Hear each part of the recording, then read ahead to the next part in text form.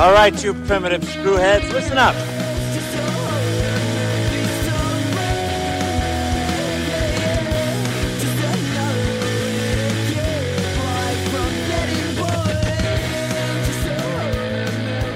Hello again, and welcome to Primitive Screwheads Talk Horror Movies. I'm Screwhead Dan. And I'm Screwhead Andrew. And we are here once again to dissect, dismember, and discuss horror movies. Today's horror movie is going to be the 2021 Resident Evil Welcome to Raccoon City, the 8th live-action Resident Evil film. And I don't even know how much if we include the CGI movies and all of that stuff right there. It's big. But anyway, Andrew, how you doing? You know, man, I'm doing pretty good. I know it's been like a month since we did one of these. I think we finished off with Scream.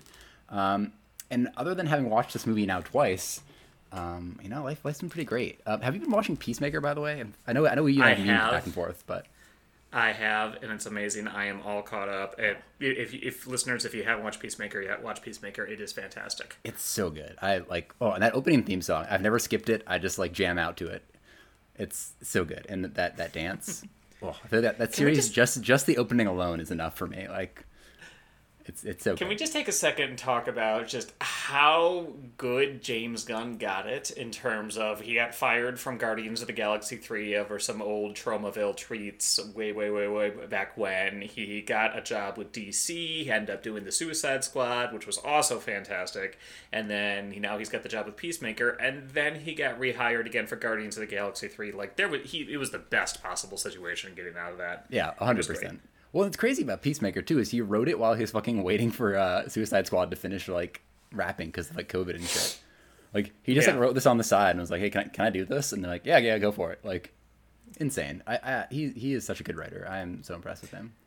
And I do really like the fact that, Peacemaker and the Suicide Squad movie, the good Suicide Squad movie, is... basically, you can tell how less restrained he is than he was with Guardians of the Galaxy, because, Peter Gunn, Peter Gunn, that's the director, right? James Gunn?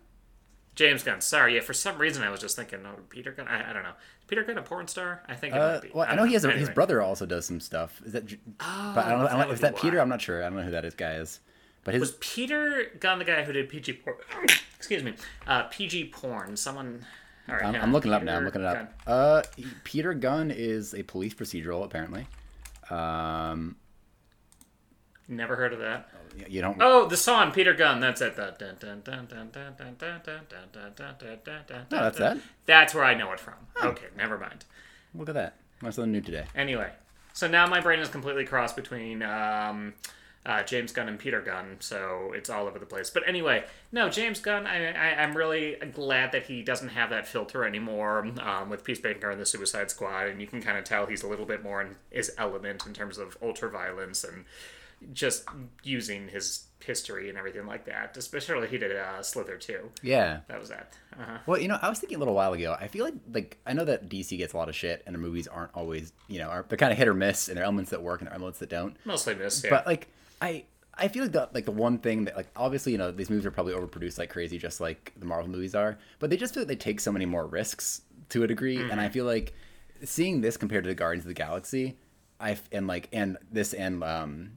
and Suicide Squad, I feel like there's just so much they're just embracing all the comics.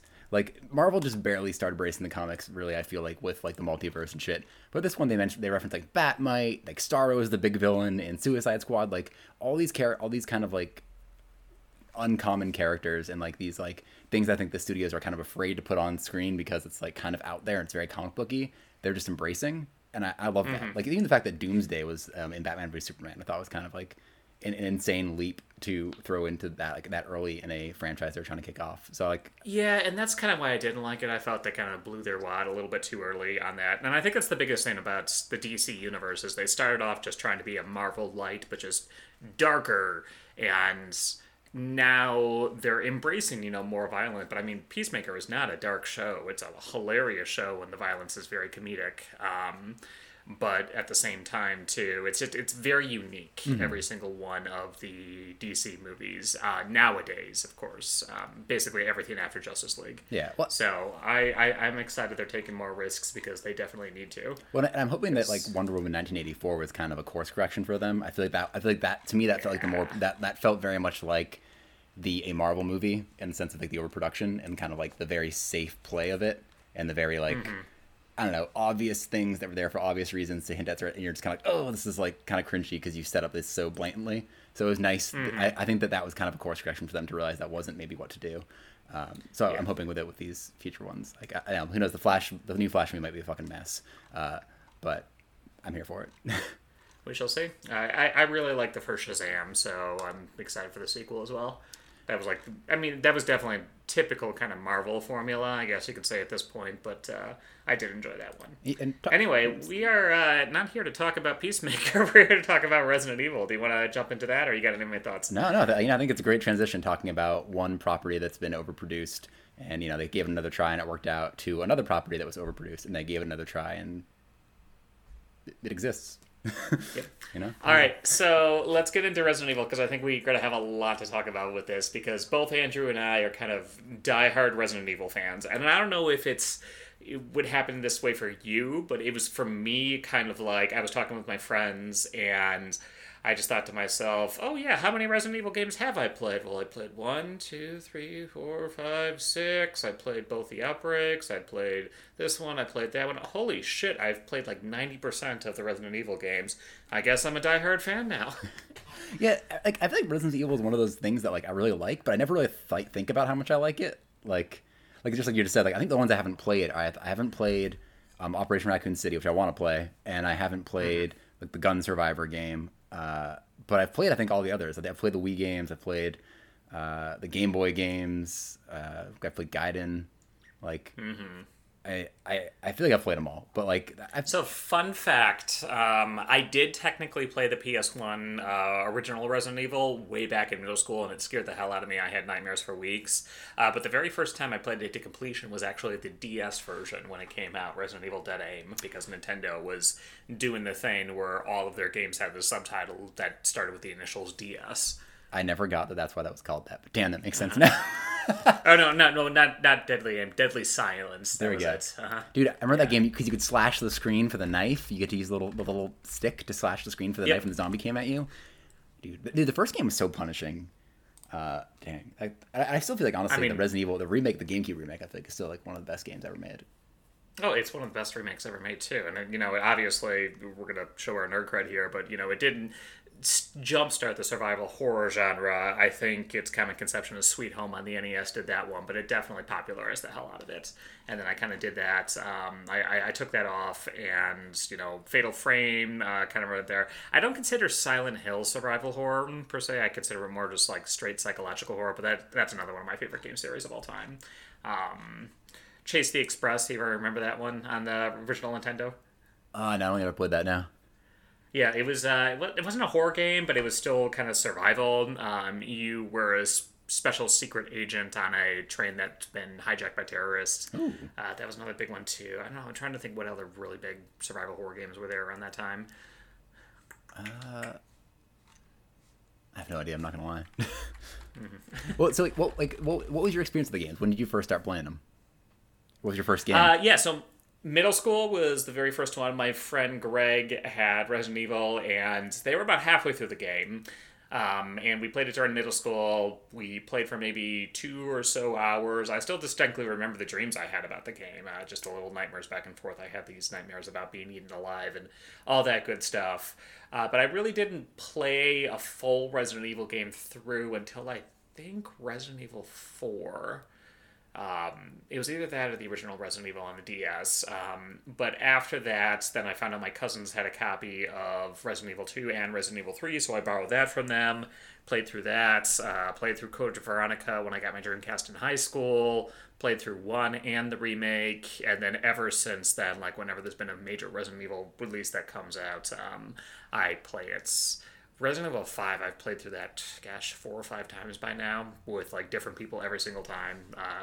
It was great. That's such a good co-op. Yeah, it's one of those games where single player is not that great, but co-op, oh my god, it takes it to such another level. It's one of my favorite co-op games of all time. Yeah. So how about you? What was your history with the series? I think I got into it in third grade. I had a buddy named Ryan who was like obsessed with Jill Valentine, specifically her Resident Evil 3 costume, and I think as a kid I was like, oh yeah, okay, I see why you like that. So I think Resident Evil 3, I think was the first one I played. I remember I bought I got like on eBay. I'm pretty sure I bought the third one and the Resident Evil Director's Cut for the PlayStation 1. I played through both of those, but then I played through the remake. I think around when the movies were coming out, and then I went back and basically played through all of them. Yeah, no, I think four is the big hit for me. I think just like kind of getting back into it, and then yeah, 5, 6, all the remakes have gone through. And then actually, I read all the books as well in middle school or no, third grade. Sorry, back to third grade. And Resident Evil and Alien vs Predator kind of popped up at the same time in my life to a degree. And so actually, Steve Perry, who wrote all the adaptations of the Alien vs Predator comics and the kind of the original Alien comics, he was tapped to write the adaptations of the games. But I think he actually gave instead, his daughter actually took him on. So his daughter, I think she goes by SD Perry. I think her name's like Stephanie Perry. Wrote the adaptations of the video games, and they're pretty good. I have them all on my bookshelf actually right now, and it's actually really cool because they wrote. So I think that she went through and wrote, like basically starting from 1 going on, and then went back and wrote Resident Evil 0. But she also includes books that take place in between them. So I remember there's one book where they basically like. Rebecca Chambers gets like kidnapped and like not kidnapped, sorry, her and like some other members of like the remaining stars and the BSSA or they're called all kind of go to this island, and there's like another big bad guy there who has like these different rooms with different kind of zombies in them and stuff, and like experimental zombies. And so like she really kind of expands the universe a little bit, which is nice. Even actually takes elements kind of from originally parts of the game that were kind of cut out or something and puts them into it. So the novels were great, and actually I think they stole some stuff from them. I think like that concept of these different kind of zones they go into and have to kind of face off against the varying creatures that were there. I think they stole that in one of the Resident Evil live action movies, that really shitty one where they brought Leon and Barry and all them into it. I think that may have been the 6th one or the 5th. I can't remember. One of the shitty ones.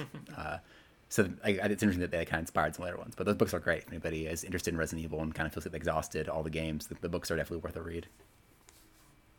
Yeah, I can't say I've read any one of those. I have seen a couple of the CGI movies. I've seen the first 4 live-action movies, and it got to a certain point where it's like, this is not Resident Evil. This is just its own thing. Paul W.S. Anderson or Paul... I always confuse the two. Is it Paul Thomas Anderson or Paul W.S. Anderson? He's Paul W.S. So Paul W.S. Anderson is the one who did these. He also did the Alien vs Predator movie. He did Mortal Kombat. He did Event Horizon. He constantly hurts me. I'm not gonna lie. like Alien vs Predator. You know, I talk about it as much, but he came in as a guy who's a big fan and made this movie, and I was like, oh, okay, whatever. These movies, I don't fucking know what he always said he's such a big fan, but then I feel like it came out later that he wasn't. Kind of like Michael Bay in Transformers, where he kind of took that childhood property that you liked, and the first movie was all right, and you're like, all right, I can see where this is going. And then he just kind of, like, you know, Michael Bay went into explosions in the military and how much he loves both of those things, and Paul W.S. Anderson married Milla Jovovich and was just like, look at my wife for 6 movies. I don't know. Like, what were your opinions on the movies? Like, what do you think? They all run together for me. There is an element of kind of guilty pleasure to them, but there's way too many of them, and at the same time too, they're all very. They're just not good, and they're not Resident Evil at all. They just like have the characters cosplaying as the counterparts and that sort of thing. But overall, yeah, it would take me a while to sit through all 7 or 8 or whatever they are at this point for that. See, I really... So... I feel like... Oh, sorry. You finished. No, that was it. I was going to segue into the next segment, but continue. I was going to say, like, I think the first 2 are pretty solid. I think the original one... I used to have, like, the deluxe edition of it. I think the original one's pretty good in the sense that I think it's a fun way of... So, because, the first game takes place at the Spencer Mansion, kind of after an outbreak has occurred, and... Basically, what the first movie does is is the outbreak occurring, essentially. Like, it all kind of backtracks you a little bit to the point where you see the inhabitants of the Arklay, where they call it, mansion, Spencer Estate, and how it got overrun, essentially. And I like that concept, and I kind of liked what he was doing there. The Red Queen is a weird element, but I thought it was a new thing, and I liked that the zombies and the liquor were there, but like weren't, they were monsters, they weren't the threat. And I really kind of enjoyed that because we didn't get a big bad, we didn't get a Wesker, essentially. We got his her husband, whatever the fuck his name was. I also read all the adaptations of the movies when I was a kid as well. So I like the Kaplan's first name is Dwayne and stuff. Like I know a lot about the side characters, and it's weirdly in my memory. He would be a Dwayne. he was a great character. I love him. And I think it had some moments that were really good. And apparently I heard that possibly Paul D.S. Anderson already kind of had this script, and basically if he didn't get the rights to Resident Evil, he was just going to make his zombie movie with the same plot. That makes sense, yeah. Like, so I can see it. And I thought Apocalypse was okay. I didn't, for me, the biggest thing was when they started making Alice in one, Alice is a normal human being, and it's pretty good. And in two, she's a more normal human being with some weird kind of moments, and you're like, what the fuck's going on? And you kind of get that Wesker vibe where she's infected a little bit and something's going on with her. And I think, like, in the Nemesis arc, I thought was cool, and there were some scary moments. Like that scene where the reporter gets mauled in the fucking school by all the children zombies. Insane. Like, holy fuck. Yeah, it's definitely, and the laser scene, too, in the first movie, obviously very impactful, very influential, to the point where Resident Evil 4 kind of played homage to it as well. So, yeah. And Jill was in Resident Evil 2, so, like, yeah.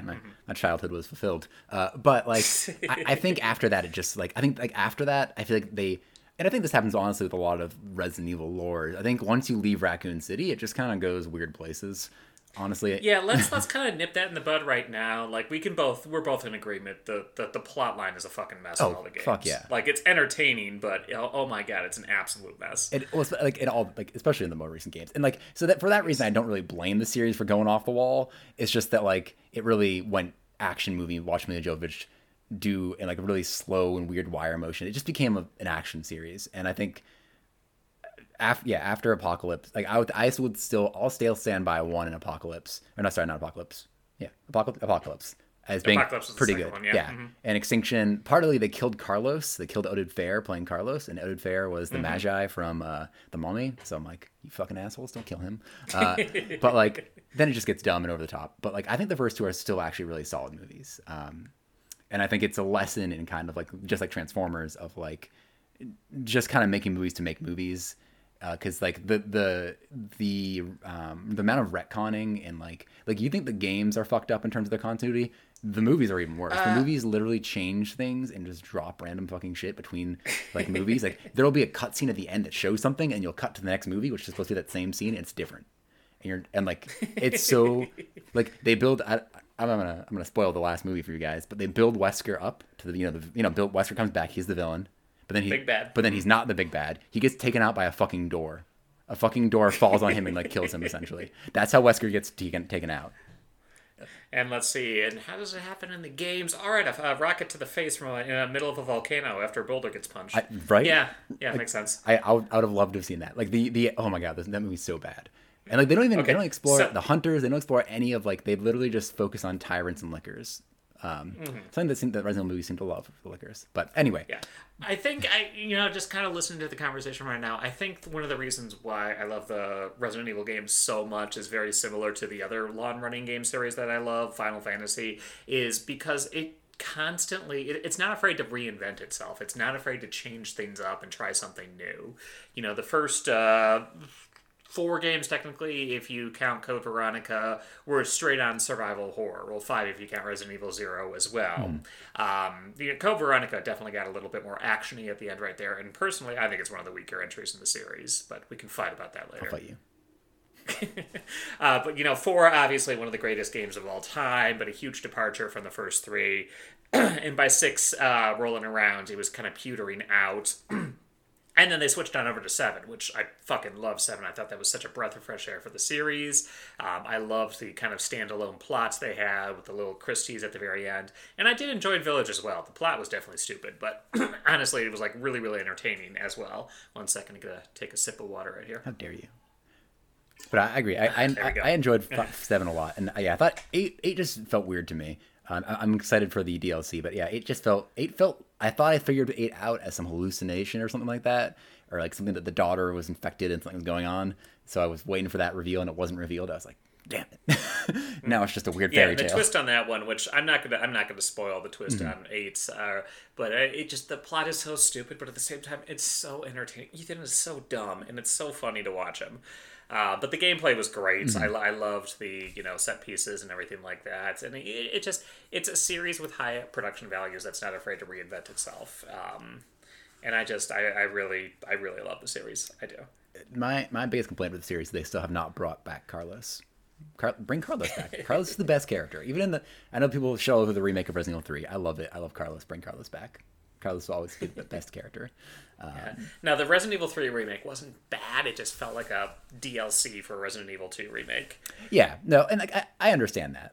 It was a short game, but like I feel like it wasn't that like it was short, but it wasn't that short. And Resident Evil 3 was already that for like the original. It was very much like Resident Evil 3 in the past, where it was just here's Resident Evil 2 again, but like here's Jill now. So I don't know. I was okay with it. I think the biggest thing for me too is Resident Evil 3, the original, was already really, really short, and then they still cut they cut the entire clock tower sequence from it, and I was just like, why would you cut that as well? And then they really gimped Nemesis. I was really disappointed at that, especially since they hit it out of the park with Mr. X in the first one. That's true. Well, the Resident Evil remake. So I was just like, really? But I do like some of the story elements they took. I thought they made Nikolai a better like villain. I thought they made a lot of the characters better than they were in the original. Yes. And I really Agreed. like. Admittedly, Nikolai wasn't like as they made him more of an understandable villain to agree. I thought his death was so much better. He just fucking leaves him there. I'm like, oh shit! Like, damn, Nikolai, you don't get like fucked by Nemesis randomly. You just get like left, and I thought that was great. So I really liked what they did with Jill, and also again I thought they did a good job with Jill's character. I wish I could say the same about this film, but yeah. So going with that, we're talking about the Resident Evil 2 and 3 remakes. I think this is a good time, 20 minutes into the episode, to actually segue into it. Resident Evil: Welcome to Raccoon City. So this is the 2021 Resident Evil film. It is a standalone film, completely separate from all the previous Resident Evil movies. The story mostly covers the plots of 2 and 3, as well as actually a big element of 1 as well. So it kind of tries to mismatch the first 3 games altogether. And then there's even a few Easter eggs for Code Veronica and 4 as well. So it's just Andrew, what are your thoughts about Resident Evil: Welcome to Raccoon City? I was going to say. I keep hearing that it has elements of 3, but what? Is it just because it takes place in Raccoon City? Because nothing from this has to do with 3, in my opinion. But I keep hearing and seeing things saying it has to do with 3. And I'm like, but like I guess because Raccoon City explodes, but that's all happens in 2, doesn't it? Yeah. It also no. Raccoon City exploded in 3. But doesn't it? I mean, technically, I think they make reference to it in 2. But I'm pretty sure it actually because 2 and 3 take place concurrently, don't they? Yes. So the first half of Resident Evil 3 takes place before Resident Evil 2. What was it? Shit, I can't remember now. Anyway, I know it's like half. Like one point, I thought like half of it takes place before Resident Evil 2, and then the other half takes place after Resident Evil 2. And the skip is when Jill gets knocked out in the clock tower. Oh, is it? Okay. Yeah, I don't know. That's... I don't know. I feel like I kept saying that people think it's 1, 2, and 3. I'm like, bullshit 3. Because without Jill or Carlos, what from it is really, without any of the characters from 3, what part of it is 3 other than the explosion? No, I'm pretty sure the bomb going off, that's at the end of 3, because that's the whole Jill escape sequence. Though I can't remember. Was it because in 3 it was a nuke. It was a nuke, right? Was it a nuke in this movie? Yeah. Was it? Okay. There was no nuke. It was just kind of it just blew up. Miscellaneous explosion. Okay, great, cool. Yeah. Thanks, cows. Anyway, yeah. So I don't know.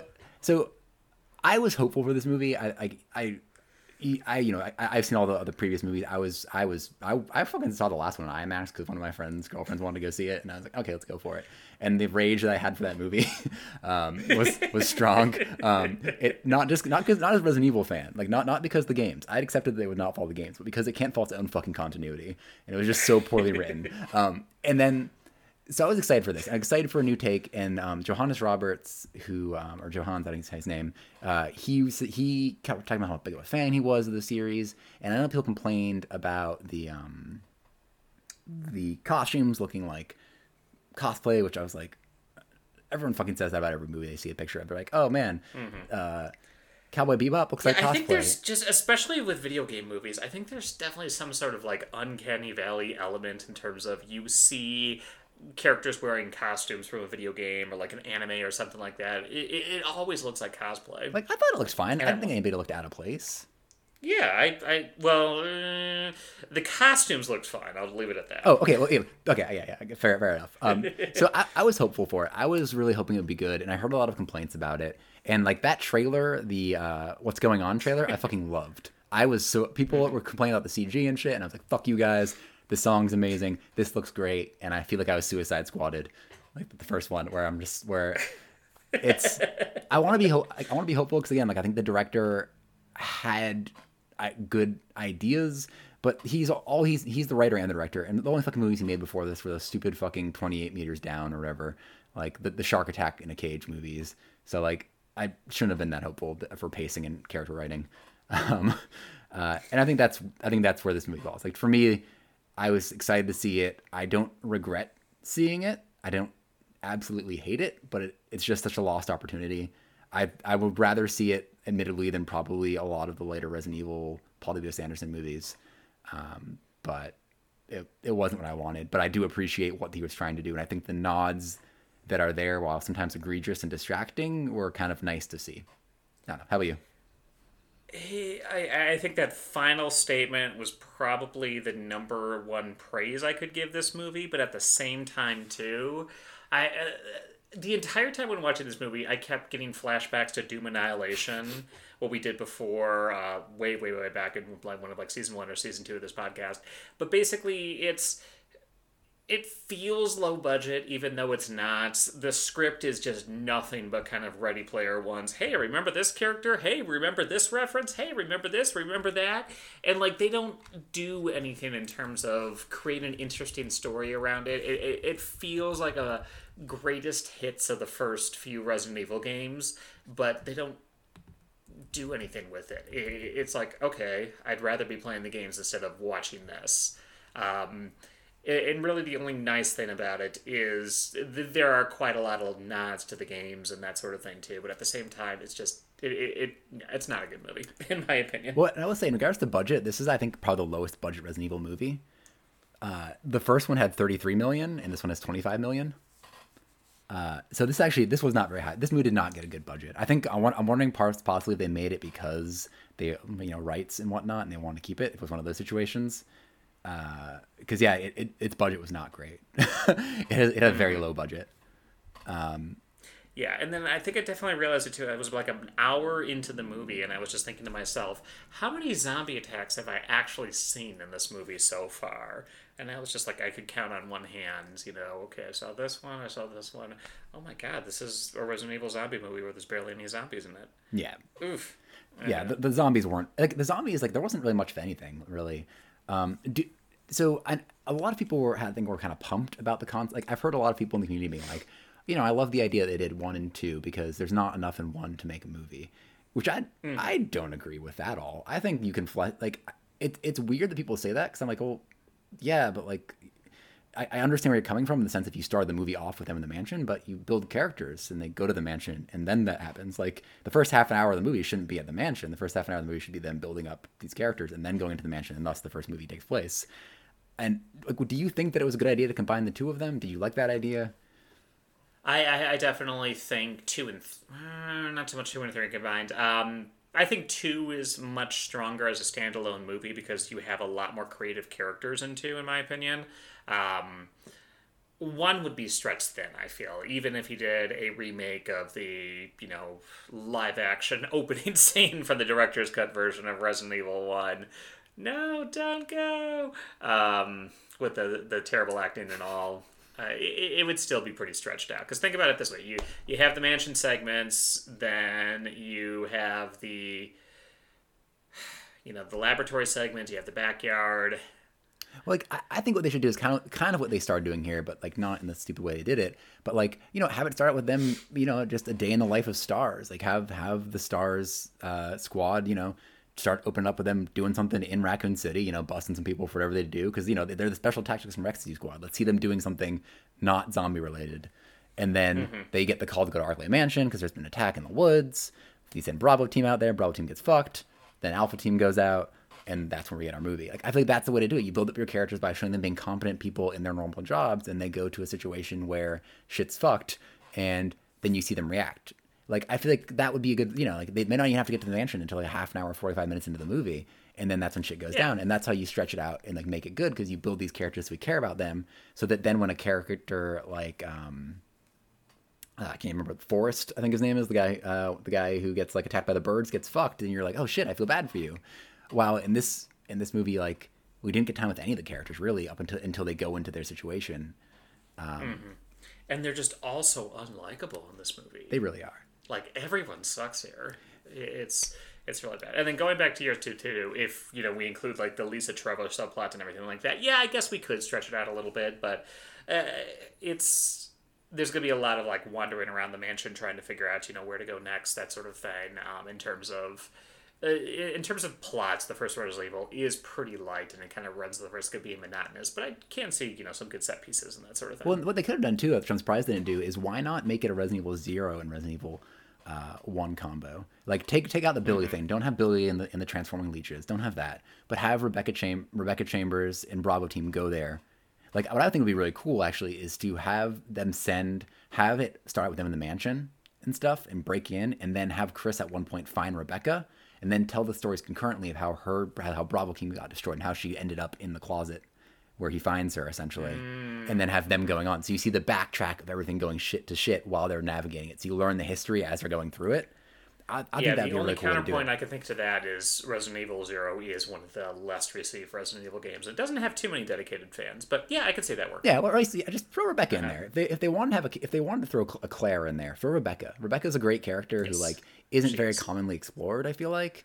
So I feel like she'd be a good one to have. Like, people don't know her very well, and she's like kind of, she could be our audience standpoint, because she's the rookie member, right? That's the Leon they want, right? She's the rookie member of the team. Ooh, she's a medic, so she's not going to be the gun-wielding badass, but she can still be there, like that seems, and like, again, she can be found by them, which, because originally she's part of the Bravo team that gets like destroyed by the crows and the zombies and the Cerberus when you first get there.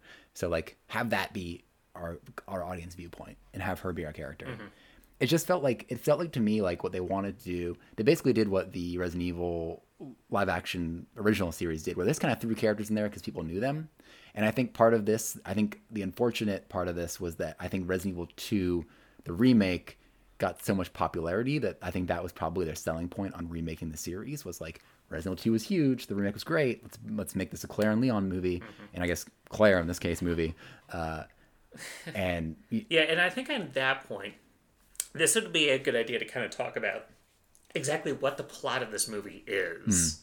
Because we've kind of made brief mentions in terms of, it's a combination of 1 and 2, briefly 3, that sort of thing too. But Andrew, like, what exactly is this movie covering in terms total? So, all right, so I'd say that the plot of this movie is Claire Redfield returns back to Raccoon City, which is basically Flint, Michigan with zombies, because basically it is Raccoon City in this universe is kind of a podunk town with if you look at the map or the picture of the city, the fucking RPG, there's a giant police station and every other thing is a small little house. And basically she returns home because she heard conspiracy theories that Umbrella Corporation, the corporation that is based in this town, is spilling toxic chemicals into their water.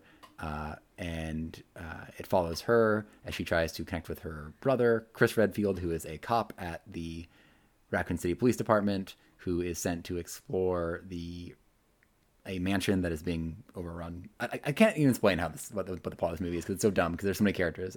Yes, and then the other thing too that we kind of missed off is something that is not taken from the games. Well, kind of taken from the games in the sense that there's an orphanage in the games and that sort of thing too. But it's retconned or kind of established in this game that Claire and Chris are members raised in an orphanage by William Birkin, the mad scientist of the series, who experiments on the zombies, and he kind of is the one who's causing the whole outbreak and everything like that. In addition to that, there's another child in the orphanage, Lisa Trevor, who was one of the additions to the Resident Evil 1 remake, who was highly, highly praised for being creepy as fuck and a great backstory and everything like that. So yeah, they took some liberties with the story that I really didn't think landed. Yeah, I agree. What like I think Chris and Claire orphans. I can't remember if they were orphans in the end. Yes. They were. Okay, I thought so. Yes. Mm-hmm. But yeah, there was no connection. Oh wait, no. In the game, I don't remember. I don't think they never established that. I thought for some reason I thought they might be, but I can't. And that might be why they're separated in the games and stuff. I can't remember if it was an element or not. But yeah, they were never related to Umbrella though, and that was weird. No. And William Birkin wasn't weird. like master of Umbrella, like they kind of make him in this. He wasn't some like lead scientist. He was just a scientist. Yeah, that was always Wesker. So. Mm-hmm. Oh no, Wesker was. Well, later, yeah. I think Wesker worked for. I think they called him the Connections like that in the later games, but he was in opposition to Umbrella.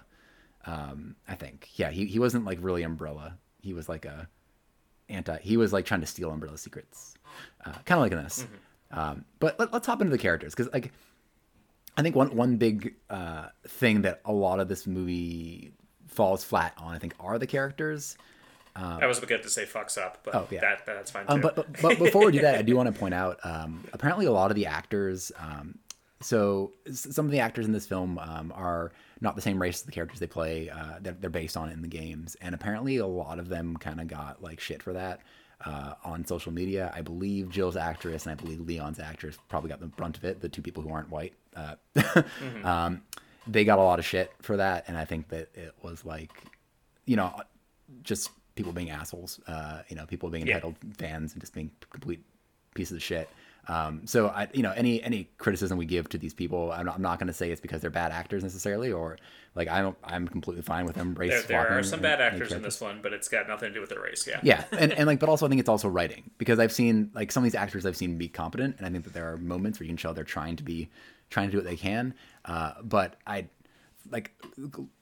admittedly, I feel like the unfortunate thing is that I do think that Jill and Leon's characters were the ones that were honestly written the worst and were the most changed from their game counterparts, in the sense of being like, they basically made Jill a gun nut, which is weird, and they made Leon completely incompetent and an idiot. And it was just that neither of them are those necessarily in the game. So it was a weird change, and I think that unfortunately that also led to them being hated by a lot of these very vocal fans of this series. Going along with that, I guess we can start talking about Leon, because he is by far the biggest problem I had with this movie. They completely fucked up his character. So Leon in the original Resident Evil 2 is rookie cop. It's his very first day at RCPD. But he's competent. Like, he's done his training. I believe there was some sort of note that he was like near the top of his classes or something like that. Competent. He just doesn't have the experience, and he gets thrust into this whole, world where zombies are coming out, and it's just like, oh shit. But he's green, but he's definitely competent, and later on in the series he becomes an absolute smarmy badass, which you have issue with, but we can talk about that later. But in this movie, he is the comic relief. He is constantly fucking up in some way. There's one scene where a truck literally explodes in front of the police station, but he's got his headphones on so he doesn't hear it. He doesn't know how to use a shotgun as a police officer, stuff like that. And I think you and I talked about this. You said that there might be like a scene of redemption later on in the movie or something like that, and there really isn't, if I can, as far as I remember. He's a fuck up the entire movie. No, I agree. No, he never gets redemption. He never gets redemption.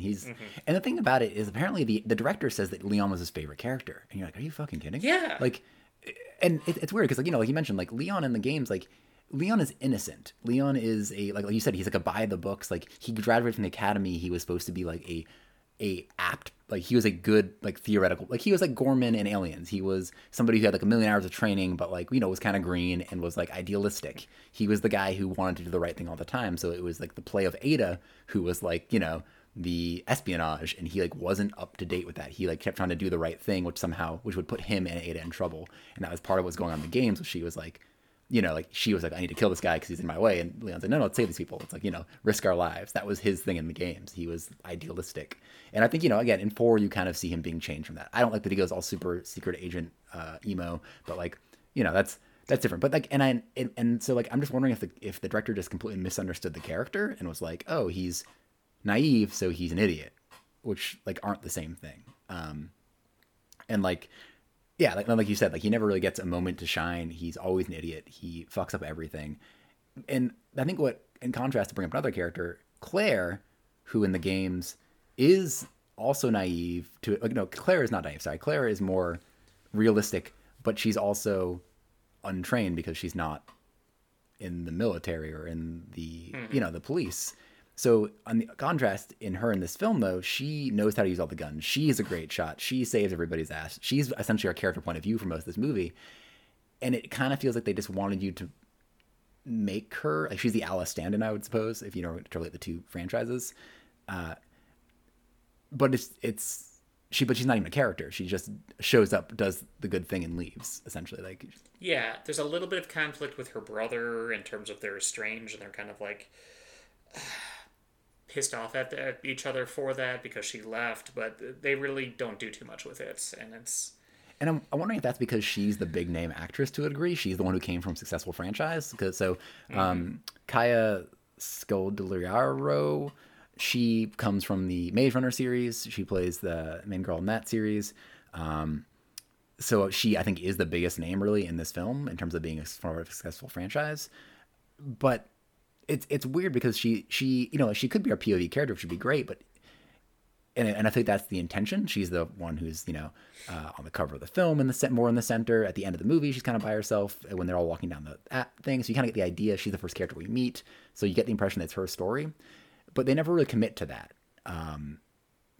And she never develops really as a character. I feel like we never get anything from her.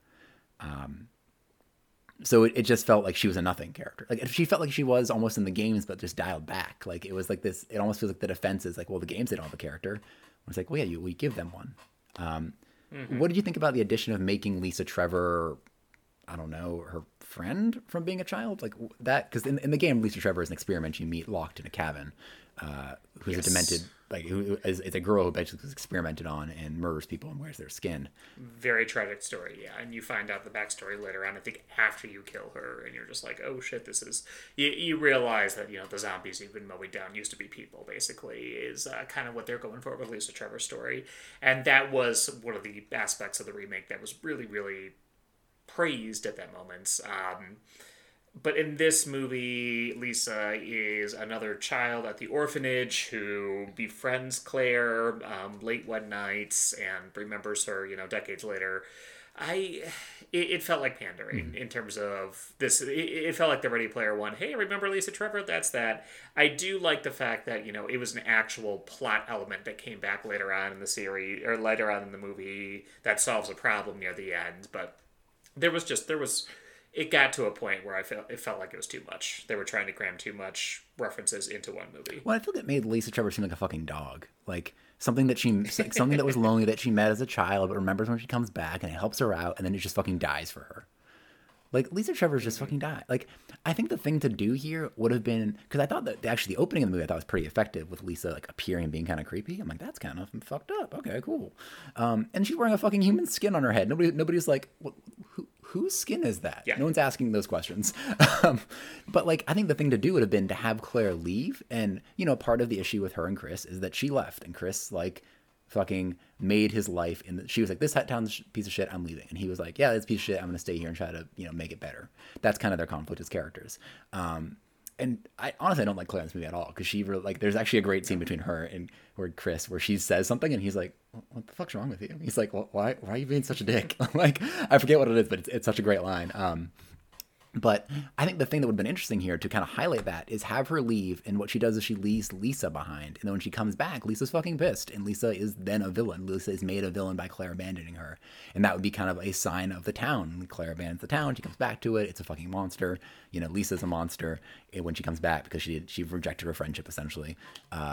I like that. And that yeah. could have been like a boss, but also a sad boss, like somebody that she kills, or a monster that she puts down, and it's like a character moment for her, symbolizing maybe the relationship between her and her brother and her and the town. That like, there was such an opportunity with Lisa, especially when they announced she would bring her in, and I was like, wow, that's a weird character to bring into this movie because it's kind of a like you said, a heavy backstory character. And the way that they set her up, I was really excited to see that character come back. And they really, like I said, they just made her kind of a dog. They made her something that appears, helps her out, and leaves. Like she's a completely, she didn't need to exist. She took out a liquor, that's it. But she didn't really add anything to the story. She was a key to get from point A to point B for us. And I thought that was a very big missed opportunity. And I would have rather they gotten rid of her and developed one of the other characters with her screen time. Because I think that's, if the story is about Claire, I think part of the story should be about her relationship with her brother. That's like, to me, that's the most easy and logical relationship to progress, since none of the relationships are progressed in this series. And we don't really get that. We get no progression for any of the characters, really. But what did you think about Chris in the film? So Chris has always been kind of a complicated character for me in the Resident Evil series because he really doesn't have much of a personality. Unlike Leon, who is kind of defined by his rookiness turned secret agent badass, that sort of thing too. Give me a few words to describe Chris in the games. Well, I think Chris is just like the good, like he's like the Superman but human. He's the good guy, the good cop.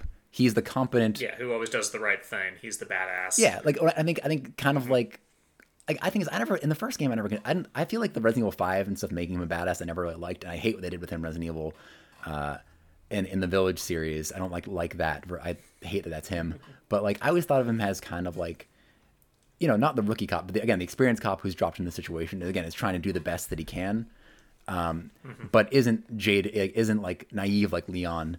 Like he's an experienced cop essentially. That's like he's an experienced cop who gets dropped in a situation, and like, but he's not like an action hero. And like at 5 always kind of irked me that he became an action hero. I still like him, but it makes sense that maybe he's somebody like I almost want to think that Resident Evil 5 is his reaction to trauma. Like Leon is to go dark, his is to overwork out and shit because he never wants to be unprepared again. Yes, become a badass. Yeah, but it gets full, bro. Yeah, I know. I see him as a peacemaker though, to a degree. He's a badass, but he has like a soft side. He's like, oh, like I don't know. But I don't know. But how do you think of him in the film? Yeah, he really. So what I was getting at is I kind of feel the same way about him in the field in the film. In terms of there really isn't much to work with his character. He is, again, the strong, good, stoic badass. I remember one of the scenes at the beginning of the movie where they're all kind of in the police department together, giving each other shits, and Chris kind of joins in on that, and I felt that doesn't seem like Chris at all. So, yeah, I thought his portrayal wasn't as offensive as Leon, but it still wasn't great either. How about you? Well, like you and I were talking about before, like I recognize Robbie Amell from, he was in the Arrowverse. He played, can't fucking remember his name. He's the brother of the main Arrow guy, and he's in that movie The Babysitter, and he's in the show You, or not You, sorry, Uploaded, about the guy who dies and consciousness gets uploaded into like a computer system. I think he's a pretty good actor. I think he's like kind of charming, and I think he does that. I think he is good in this movie in the sense that like he is Chris to me. Like he is a character who's kind of flat, who is there. He does his job. He looks like he can do his job. And I think he has some pretty not interesting moments, but like there is a scene, I forget, at one random point in the movie where he's just fucking shooting all these zombies and like trying his best to shoot them all and runs out of ammo and like is just wrestling with zombies. I'm like, yeah, that feels like the game. Like we ran out of ammo and you're like, fuck, you try to push it off.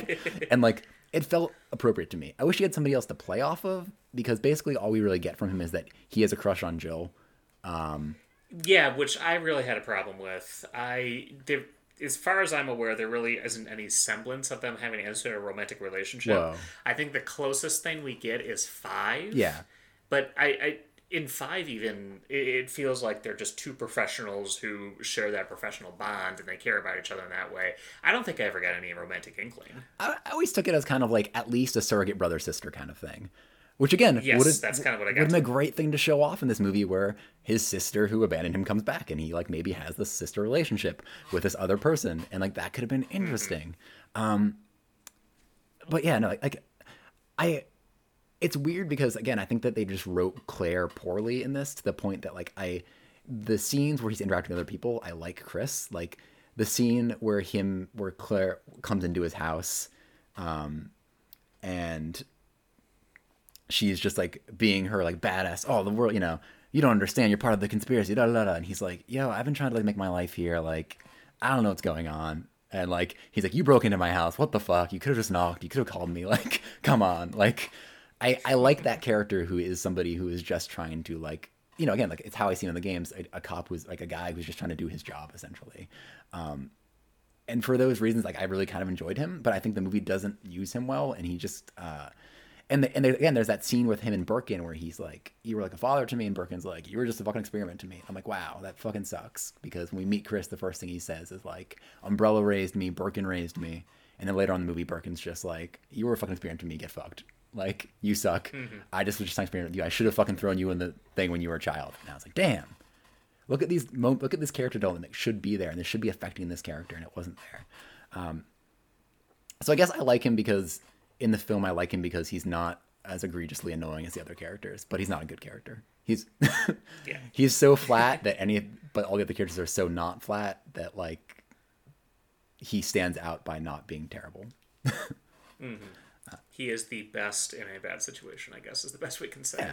Yeah, the bad situation is this movie. What did you think of Mr. Chief of Police himself, Brian Irons? Now, before we get into that, though, in Resident Evil 2, and I guess he made a few cameo appearances in 3 as well, if I remember correctly, he was the corrupt chief of police for the Raccoon City Police Departments, and he was an absolute piece of shit. I think that they implied that like he hunted people for sport at one point, or he was a big hunter, but yeah, he was a corrupt police chief. What did you think of him in this movie? I was okay with him, honestly. Like, I thought he was hamming it up way too much, especially in that one scene at the very end where they're just shitting on Leon in the police department. I'm just like, oh my god. I like that he wasn't just an asshole, but yeah, no, but I agree. No, I feel like that guy was at a fucking stand-up routine. Like, I feel like he was like, I think I even wrote down some of what he wrote, some what he said at some point. But yeah, he was just an ass, and he was just like randomly being like, I can't remember what he said. He was just a dick. But I like him in the sense that he wasn't.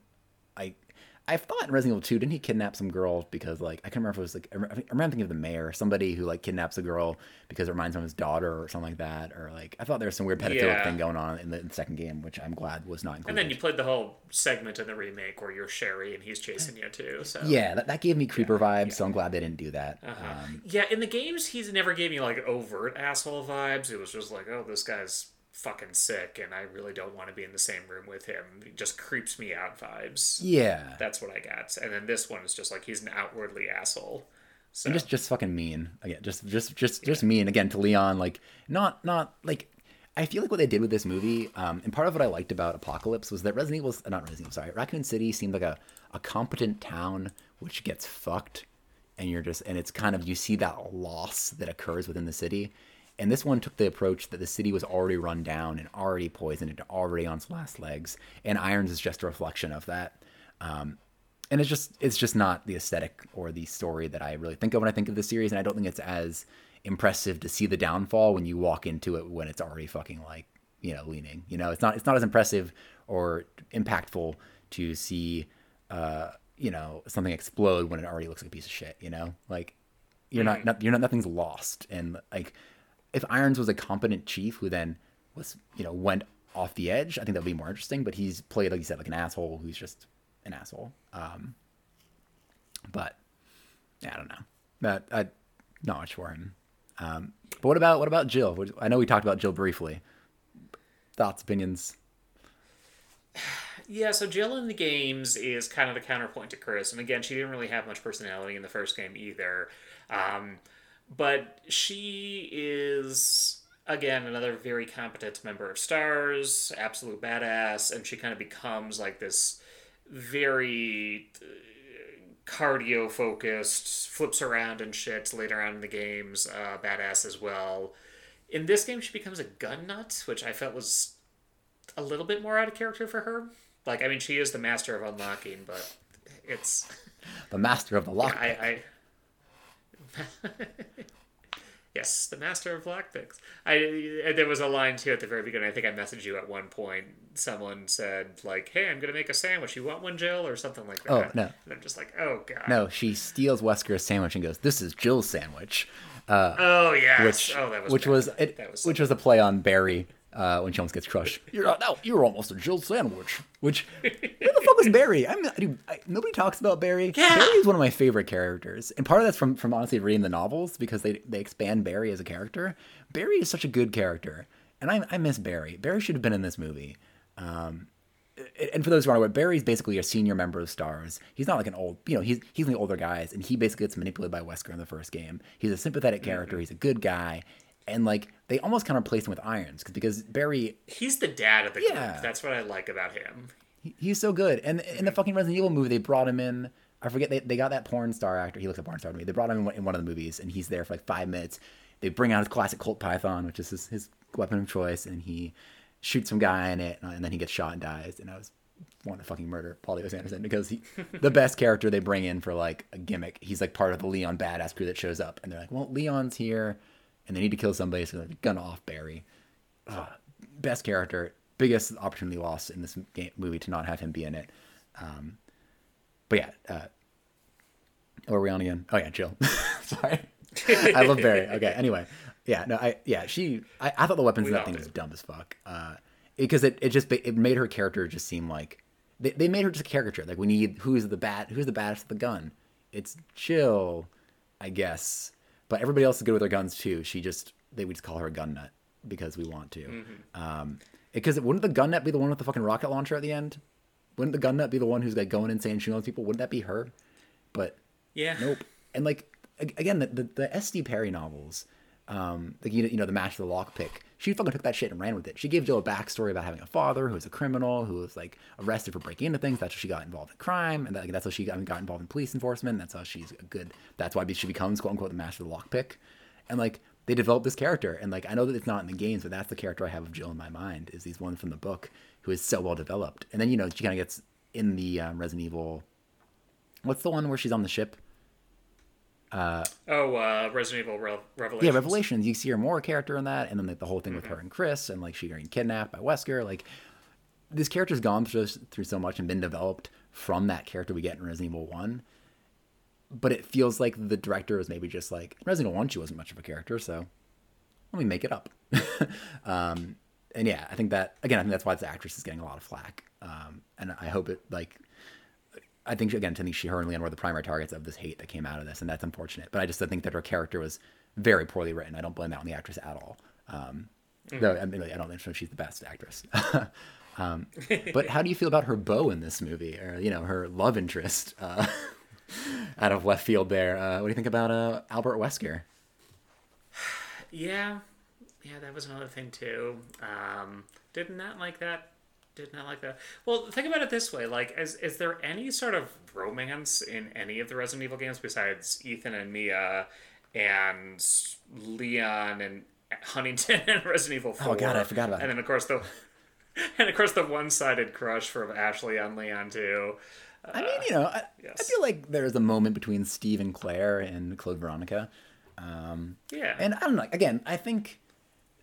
Who knows? Maybe Chris and Pierce from Resident Evil 6. I could maybe see a little bit that was he took it really hard when Pierce died. But I don't know. I think the camaraderie. I think there could be a will there, won't they, with Chris and Jill to a degree, if we expanded the lore a little bit. And that they. I like the professional surrogates.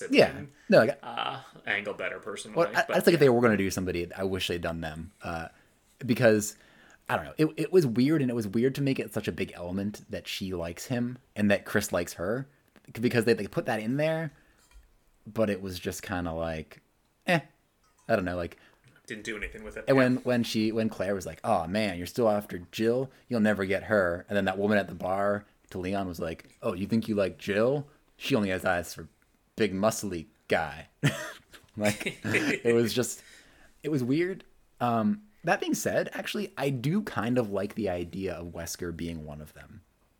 I like the idea that Wesker isn't some stoic, sunglass-wearing, slicked-back hair guy. like platinum blonde, slick back hair dude. I like that he is kind of a member of their team. And I almost kind of would prefer this origin story for him for as somebody who's part of this squad but just wants more. Well, I mean, that was the original intention. He was part of, the Star Squad in the first game, and everyone kind of looked up to him, and that made his betrayal all that more effective, because it was just like, oh shit, if we can't trust Wesker, who can we trust? Even though he was shady as shit the entire time. I mean, more as like part of them, like he's like their buddy, they're playing around, they're drinking together, like that kind of part of their team. Yeah. Like instead of just being this like ace officer on the side who you know is going to turn bad. Like I liked it more that like he like I like the element of Jill and Hound relationship in the sense that it made him part of the team and that they all kind of like to goof around together, and that he is dialing Jill back like anytime. Like I liked he was the one who was like, yo Jill, like that gun nut we wrote you as is kind of a bad character. And so he was like, calm down a little bit because you're poorly written, I'm sorry, but like you're being written really badly right now, so you just stop. And like I liked that element in that, like, and it makes it better than when he leaves them. And it's weird because but then they took the betrayal that Wesker has in the games of like, fuck everybody, you all can die, I don't give a shit about you. That was Jill's reaction to him being like, I'm going to go explore what's going on in Umbrella. And she's like, you betraying me? And he's like, I didn't try to kill you or anything. I'm just going to go check this thing out. Like they made Jill reacted as if it was the same Wesker from the games, where he was literally just like, hey, this company said that if I go find out what's going on with Umbrella, they'll give me a lot of money and I can get out of the shit town that we all agree is a shit town. I'm going to go do that. And she's like, you fucking betrayer. And he's like, I didn't say like fuck you, like you come with me, like and he even establishes that the Umbrella's doing shit. Like his justification is that like Umbrella's doing sketchy shit and they need to be exposed. That's like what he says to her. And I'm like, do you not agree with that, Jill? Don't you agree that Umbrella needs to be exposed? Isn't that like going to be the hard line of all your characters in the preceding, in the theoretical future movies, that Umbrella's a piece of shit? Like, it's just weird that they made us seem like he was going to be the same Wesker. Or he was the same Wesker from the first game, when I feel like this character we get here is much. I would actually say they made his character a little bit more personable than might likable. Yeah, like I think grab a beer with him. Yeah, like I think he actually might be the one character that maybe I'm okay with in this a little bit. And like I thought his confrontation with the Birkin family was interesting to a degree. Where he like, you could tell he kind of didn't want to shoot them. He was just like, come, just give me the vaccine, or give me the fucking pill, give me the vials, please, just give it to me. And he like shot him, and he's like, and then the mom, he's like, Annette Birkin, like, don't do it. And he shot her. I don't know.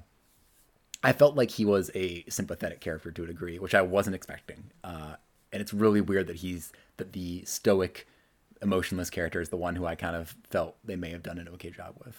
I don't know. Yeah, I agree with that. I that was another kind of like surprise to me in this movie, just kind of looking through this and like, okay, this is an interesting angle to take Wesker, because Wesker has always been kind of the mustache twirling villain in the games, behind the scenes, and hasn't had too much development beyond that. I don't know, maybe in the books it's different. No, he's the same in the books. He has fucking kids though. I forget, in 6 he has Jake, and then I think he has 2 other kids in one of the other. Maybe in the novels, I can't remember. He has another couple other kids somewhere rolling around, in one of the other expanded universe things. It must have been in the books, yeah, because I don't remember that. Or actually, maybe I wonder if it's the series. It might be that new series that just came out. I can't remember. I was reading about it somewhere. Oh, okay. But yeah, no, he has no fucking character. He's just like, he literally is just like weird accented, like Chris. Chris is like, I guess Chris is his ultimate nemesis, I suppose. Yes. Which I guess is kind of cool that he has a nemesis. I don't know, but. Yeah, I don't know. I was okay with it, and I would have liked to see him, if they had done a better job with his demise to a degree, to the point that then he had a vendetta against the others or something. Though I suppose, much like with my idea of Lisa Trevor being the villain they have to take down because they fucked up with, I guess he could come back as a villain who's like, I don't fucking hate you, Jill, but like, I need to do my thing, you're my way. That reluctant kind of villain thing could come back later. I don't know. But yeah, I don't know. I thought he was one of the better characters in terms of the changes they made, which is really unfortunate because he shouldn't be.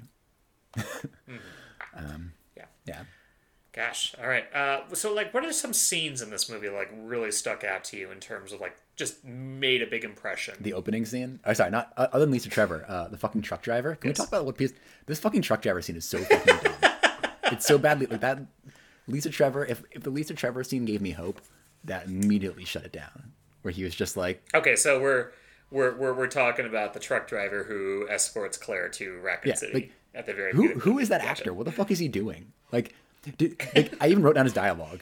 So like it starts off like, and well, I don't know what this writing is because it's the tell don't show thing where they're just like, she's in a truck driver's driving, and he's like, why do you want to go back to Raccoon City? Oh yeah, you said you used to live here. You said you're visiting your brother. You said, like he's giving our exposition like it literally is like, you used to live here when you're a kid. You said visiting your brother. You said, like he's relaying a conversation that she told him back to her. What the fuck is that? And then he hits that girl, and he's like, oh my god, oh my fucking god, oh my god, what the fuck is she doing? This isn't my fault. What the fuck? Like, the dumbest fucking character. Like, it's okay having shitty people. Like, I think the point was they want him to not be a good person for when he dies, later. But, like... But they leaned way too hard into it. Exactly. And it's that weird thing of that horror movies do that I think, again, in the 70s or whatever, where, like, a lot of these horror movies where, like, the people who sinned were the ones who died. I get it. But, like... It's more impactful and it's more effective when the character is a nice person who gets fucked over and dies. Like, why not have a good driver trying to be a good person, hits the person, freaks out, is driving, his dog bites him, and why not have that be it instead of this fucking asshole who gets bit by a dog and then still fucking drives around like an asshole as he's turning? Like, what the fuck? It was so, oh god, that opening scene pissed me off, and it lasts way too long. It feels like it's like forever, that opening scene. I don't know. What scene stood out to you? The truck driver scene, or another truck scene where the truck explodes in front of the police station. That was definitely the one that really stuck out to me in terms of just like the sheer amount of level they'll go through to make Leon incompetent. So basically, Leon is demoted by the police chief to just watch the front desk during this night. Truck literally barrels towards the front of the police station, falls over on its side, explodes, and because Leon's wearing his headphones, he doesn't even notice until the police chief comes and yells at him. Like, that was... I hated that scene. I hated what they did to Leon in this movie. And that stuck out to me. That weird fire walk when he, like they do a lot. There's been a lot of. I can't tell if that was real. I'm assuming it was a real fire walk or whatever you call it when the guy's on fire walking. The guy so casually walks up to the desk at the Leon. It's not like a zombie shuffle.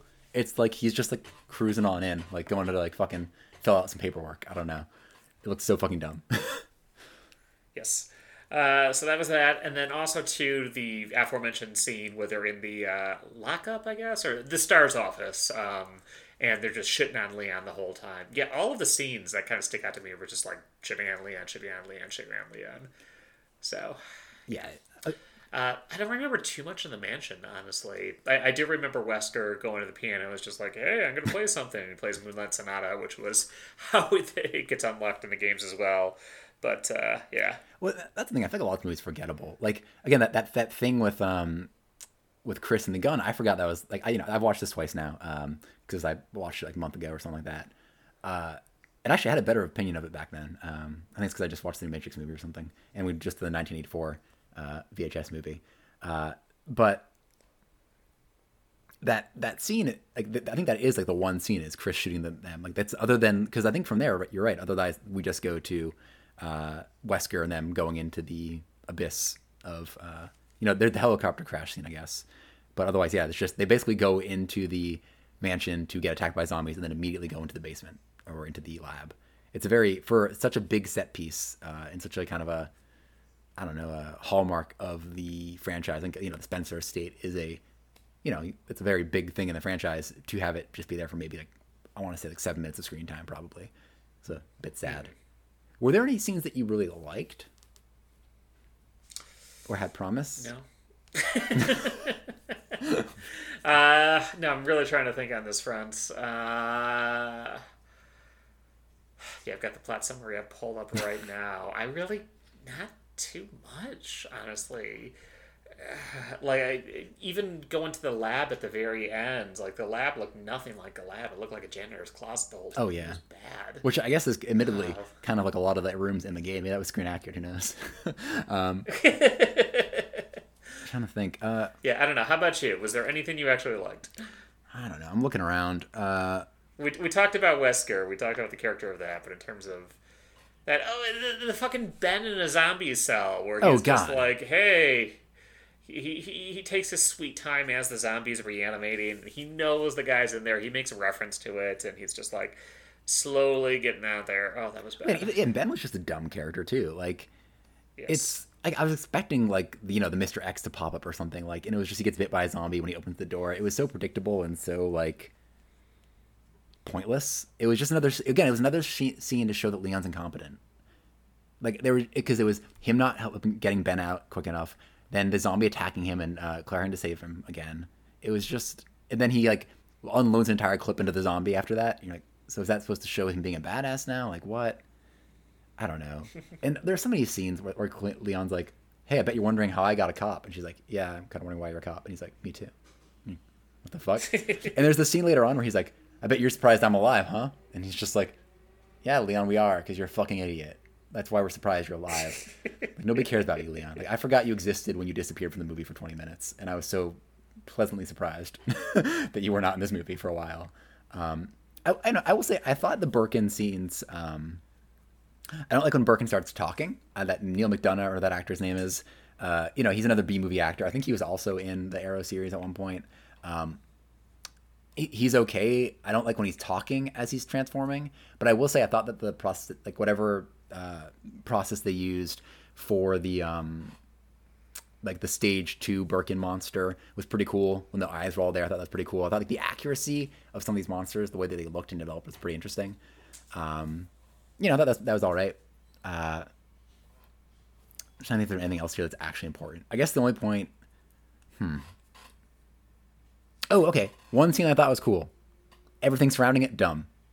The concept that I thought was interesting was when the liquor was crawling on the ceiling and you could see the lights shifting as he moved. That was cool. Mm-hmm. That's a cool visualization. That's a cool way to introduce a creature. Ultimately fucked by the fact that he licks up one person and then gets strangled to death by Lisa Trevor. And there's not another liquor, and nobody's like, what the fuck was that? She does that, they leave, her and the liquor never talked about again. He's like, you have some pretty strange friends. Not like, why is she wearing a skin on her face? Or why didn't... Yeah, she's a punchline to a joke, basically. Why didn't she come with us? What was that weird creature? Should we be worried about more of those things? And I guess this brings up the question, how did you feel about the zombies in this movie, Dan? Yeah, didn't like them. I felt they were just really boring, and there weren't enough of them. Like, I remember halfway through the movie, I was just like, has there been any, like, big zombie attacks or anything like that? And I was just thinking, for a Resident Evil movie, there's surprisingly a very few amount of zombies. What did you think about them as, like, slowly transforming people who could kind of talk? Yeah, I'm never really a fan of that. Like, I thought it's an interesting concept, but it didn't work. And I feel like there are a lot of scenes of them talking. Like, there were so many scenes of filling the RPD gate, and the zombies would be like, why is this happening to me? Help me. And it's just, like, dumb. Because, like, are they are they zombies who are just kind of, like, there? Are they people, like... It straddles the line so much with their articulateness that I'm just kind of like, what's going on in their minds, and like, what are the directors doing? And at one point they all look really fishy. I forget. There's one guy they kill and he looks like a fucking fish. I don't know. His skin's all translucent and he's sweaty. It's towards the end of the movie, and it's one of the zombies kind of bump into. I think it's actually supposed to be one of the officers who gets sent there earlier. One of the STARS members gets sent ahead of them from Bravo team, and it just looks bad. And like, they're not vicious. I can't tell if it's because of, like, part of me wonders is if this was an intentional choice, or was this them trying to do something different, but also budget restrictions of we can't show all this gore and stuff and these like crazy zombie effects. So by making them more human and talky and saying that they're not as transformed, we don't have to spend money on the zombie effects for them. Because I think the only real weird zombie we get is the one that's ripped out of the that cutscene from the first movie where he turns around. I think that's about it. Because otherwise we just get these like talking zombies, which I don't know. Like the weird scene with Claire in Chris's apartment and that little boy who's hiding underneath the thing, and she's like, "Do you need help?" He's like, "You need help." I'm like, is that kid half zombie? What is he doing? Why did he crawl under the table and turn around? What's going on? Like what? And the itchy scratchy girl. Yeah, that was another reference that just really did not hit well. I mean, like, it's a classic. It's a note you find in the original Resident Evil game that kind of details a diary of getting the slow transformation process as someone is slowly transformation into a zombie and writing down his thoughts. But in this movie, it's just like, it felt like in Doom Annihilation where they turned that corpse over and it was just like Lieutenant Blazkowicz and like, oh, hey, that's the Wolfenstein guy. It felt like a reference for the sake of a reference. Very Ready Player One. Yeah, and I think I just needed to say this. Doom Annihilation was such a better movie than this. Yes. It was so much more coherent and like interesting. Oh god, that as much as that was like a made for TV or whatever, direct to Netflix or probably direct to Sci-Fi Netflix movie. Damn, I would much rather watch that than watch this. Which is a shame. It probably has half the budget. And yeah, and in terms of going back to the zombie thing, in terms of like still being kind of sentient and stuff, I don't know. The only zombie movie where I feel there's two zombie movies where I feel like they do a good job of displaying that. One, Day of the Dead with oh god, what's his name? Bub. Yeah. The smart. His name's Bub. Yeah, Bub, and then Shaun of the Dead. Oh yeah, with well, like, and I think movies do it well. Like I liked because in the first movie we had Rain, who was played by the girl from Fast and the Furious, Michelle Rodriguez, and she gets bit pretty early on, and you see her transform, but she dies. Like in most of them, the zombie virus is that you die and then you get reanimated. So and like I get this. That's again, I think this is supposed. I think this was influenced by the Flint water issue and the idea that this water seeped into this water was fucked and people were being affected by it. I think that was what they were going for, and it slowly fucks up your body, but I don't think it landed, and I think that it just wasn't scary. It was just annoying, especially when like we saw scenes of them just again repeatedly at that gate. It felt like they filmed that gate scene just for some B-roll, and they kept putting it in of them because then we have them, but then we have the fucking Cerberus. The dogs attacking, and you're just like, so what is the dog's deal? Why isn't it slowly, going around being a weirdo and like mumbling to it? Like why isn't it where's the dog stage of the progression? We see it just kind of immediately, that dog that licks up the food and kind of watches this owner bites him, and then I guess once it bites him, it's just content to watch him and bite him. It's like I got you. I'm gonna watch you be infected now. Like weird ass scene there. But yeah, it just didn't feel effective. It wasn't scary, and it wasn't like interesting. Though actually, speaking of which, what did you think about the element that apparently it's revealed that all of the STARS members and the police members are vaccinated against the T-virus? Technically, that does have some basis in the games. The creators have stated in interviews the reason canonically why, Jill or Chris or Leon can get bit by zombies and just shrug it off is because they have a natural immunity to the zombie virus. What? And that's the reason why that is. It's kind of hand-waved away. In the movie, yeah, it lands just about the same as it does in the games, to be honest. Whoop. Except now in the movie, it doesn't have the excuse of, oh, well, gameplay supersedes. Yeah. Well, it's also just weird because he's like, that guy, like, again, that Ben character, he's basically there to do an expedition dump and be like, Umbrella, have you heard the T-virus, the G-virus? I'm not going to explain what either of them are, what they do, or where they come from, but, like, have you heard of them? No, you're probably vaccinated against it. And it's just like, why even include that? Why not have the T-virus and the G-virus be discovered as part of the second movie? Or have William Birkin, the scientist working on it, talk about it? It's just like a random information dump that comes. And I think, again, it's like, it's the references and this guy who probably, again, seems to really like the games, but just not able to put them in a coherent story. Like, I just don't think he's a good writer. I think that's the issue with this movie. I think he's just a bad writer. And I feel bad saying that because, again, I think he wrote a script. Awesome. He made a movie. Great. Good skills. I don't have those skills. You did a great thing. But I think that a lot of the problems that come with this movie fall at the feet of somebody who is not a good writer. and who is a fanboy, which is great, but just, you know, like it's why fans, it felt like fan fiction to me. It felt like somebody's fan fiction film.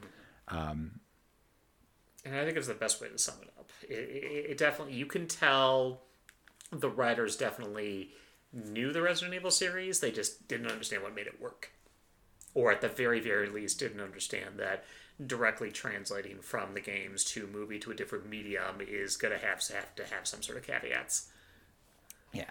Yeah. And I think that's unfortunate. I don't know, yeah, it really, really is. Because this was very disappointing. Any final thoughts on Resident Evil? Do you think there would be a sequel to this? Oh, God, no. I mean, Wait. Taking a look at the box office, looks like the budget was $25 million. It made $38 million It at the box made a profit. Look at office. Well, generally, in terms of Hollywood accounting and all of that, you need to make double your budget in order to turn a profit, or at the very least, kind of greenlight a sequel. And then with the fact that sequels always have diminishing returns, no, I don't think so. Yeah. I don't think so. It's kind of unfortunate. Like, I feel like this is one of those things where I just wish they would have done it right, because, like, I don't want to have, because they're not going to reboot it immediately, right? They're going to have to wait to reboot it. And it sucks. And now, as fans, to see a truthful adaptation done again, it's going to take forever. It's unfortunate. I'm hoping that this was just a rights thing and they have something in the works later. Could you see this being brought back as a TV series? I think it would work better as a TV series. I'm sure there's going to be like 50 more CGI movies that come out since then. And to be honest, I think the games are in a really good place right now. So, yeah, I'm not too concerned about the future of this franchise. I know it's going to keep on trucking along. But in terms of the movies, the entire time watching this movie, I was just like, I want to play Resident Evil 2 Remake again. I don't know. I hope that they will get HBO or someone will get the rights to this, because I think you could make a pretty good TV series, a game a season, and maybe do 2 and 3 together for a season and have Jill's continued plot line, because that way you're continuing something from the first game. I could see that being great. Maybe you have her appear as like a stinger at the end of one of the episodes and then continue her story, kind of I guess like what they did with the Mandalorian. I haven't seen the new season, but apparently Mando appears in Boba Fett. Do something like that. Mm-hmm. Yeah. I don't know.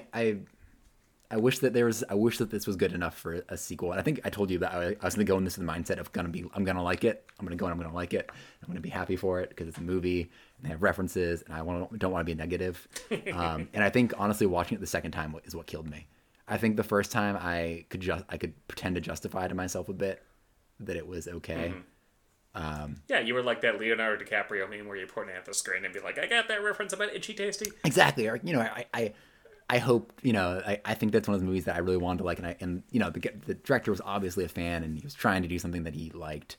And it was just, and watching the second time was just like a very defeating feeling to be like, this movie was fucking shit. Because I think had you and I done this episode after I watched it the first time, I would have had a very different opinion. Not very different, but I would have tried to defend it more. So it's just kind of disappointing how unfortunate this film is. But yeah, I'm glad it's over. I almost want to, the one thing I'll give this movie is it really kind of makes me look fondly at the first 2 Resident Evil movies. It really kind of makes me be like, well, they tried something different and it was definitely better than this. So, good on Paul W.S. Anderson and Milla Jovovich. Good job on you for the first 2 Resident Evil movies. And if you have not actually, go back and watch them with commentary, because part of what I really like about the originals, and I've talked to Dan about wanting to buy this movie on Blu-ray, just because I wanted to see if there's a commentary, because the commentary for the first 2 Resident Evil movies is great. You can tell they're having such a ball making those movies, and they really enjoyed what they were doing. They're just fucking like making fun of each other the entire time while they're watching their movie, because it's all the main actors essentially making fun of themselves as they go in the movie, and it's great. So watch the originals with commentary. It's such a great time. And I'm hoping that there's something like this. I'm hoping that if I get to watch the behind the scenes and I get to watch the commentary, I'll maybe gain an appreciation for what they were trying to do with this. But as it is right now, yeah, it's nothing. It's not great. Sounds good. Well, thank you so much to our opening band. That is Teddy's Atlas with the Saw Horror Movie Story. You can get them out the album Children of the Corn. They're good Canadian boys. Keep checking out Swedish Horror Nerd stuff. He's posting a lot of really, really interesting stuff and retrospectives going on. That guy is absolutely a workhorse. He lives and breathes horror, and he's doing wonderful as well. So yeah, definitely check that stuff out. Any other shout outs we got to give? Other to James Gunn and Peacemaker, who obviously listens to the show, yeah, no. Yeah, John Cena. John Cena actually is our number one supporter. He blogs about it all the time. He's, that reference in Peacemaker when he talked about, being the brother of a brother and being a member of the church, and how he was the guy in Velocipastor's actually his brother. That was referenced to us. So, they're totally our fans, But now, do we know what we want to do? Do you know what? I feel like I picked this and I subjected you to this. I'm gonna let you pick the next movie because I feel bad about I this can't one. really think of anything off the top of my head right now. No, it's good. Honestly, like I said before, we are both diehard Resident Evil fans, and honestly, talking this with you for the past hour and a half. Oh God, it's an hour and a half. Makes me want to play through. Yes, makes me want to play through Resident Evil 6 again. So I don't know, and that's easily the worst Resident Evil. You're saying game we're gonna play through a co-op of Resident Evil 6? Is that what I'm hearing? Because I don't know. I think so. Okay. I think we may. Let's do it. I've only ever played that game wasted out of my mind. So like, it's one of those games I played solo and I didn't really enjoy it, but I didn't really enjoy 5 when I played it solo, but I had a blast playing it co-op. So I don't know. Maybe I should check it out. No, dude, if you want to play it, let me know. I am 100% here for it. Yeah, if nothing else, yeah. If it turns you towards the game, I guess that's the one good thing this movie can give it to us. Sounds good. All right, cool. Well, thank you all so much for listening, and stay groovy. Bye.